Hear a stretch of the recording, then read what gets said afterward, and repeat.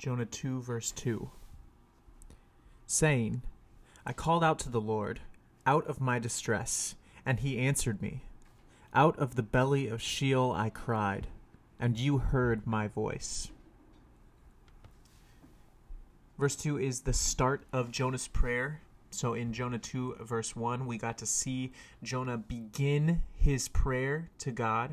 Even while he's in the belly of the fish, he's still able to turn to God and praise him for deliverance. And verse 2 is the start of that prayer.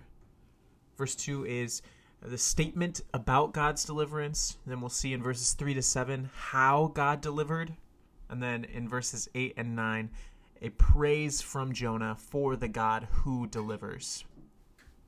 And so verse 2 begins this whole idea by just drawing on the idea of calling on the Lord in distress and God answering those who are in distress.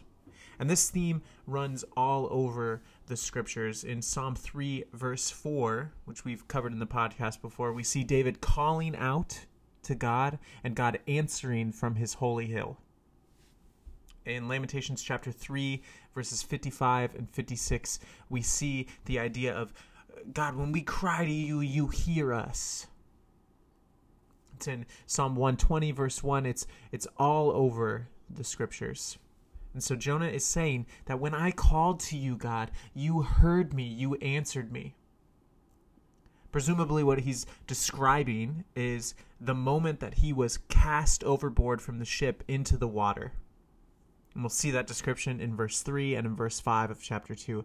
When Jonah was thrown into the water, he called out for help from God.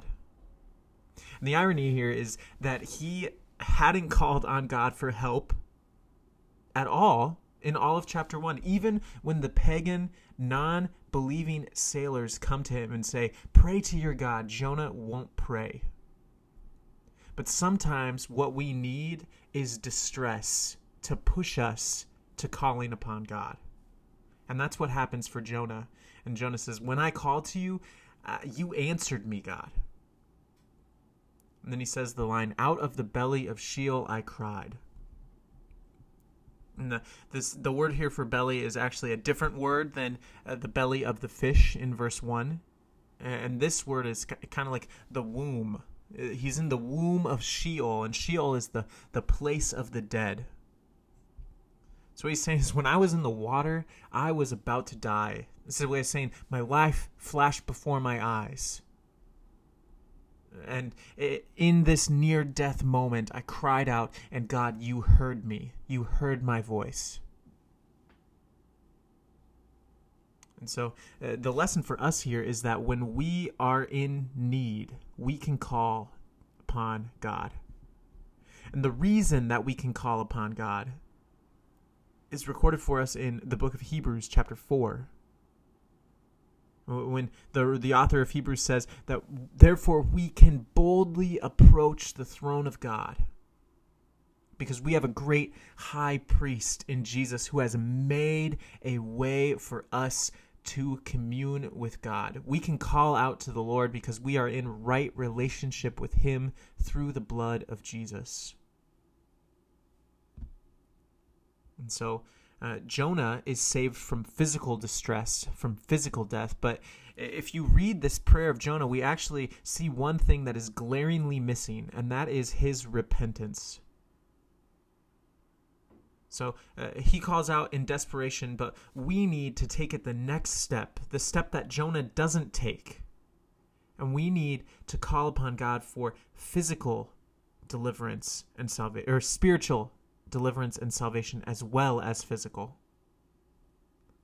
And we need to call upon Jesus, who has made a way for us to have right relationship with God by his death on the cross for our sins and his resurrection from the dead, defeating death. So the big idea of verse 2 here is that we have a God who hears us when we call upon him for help. And so we can pray, God, we come before you now because you hear us.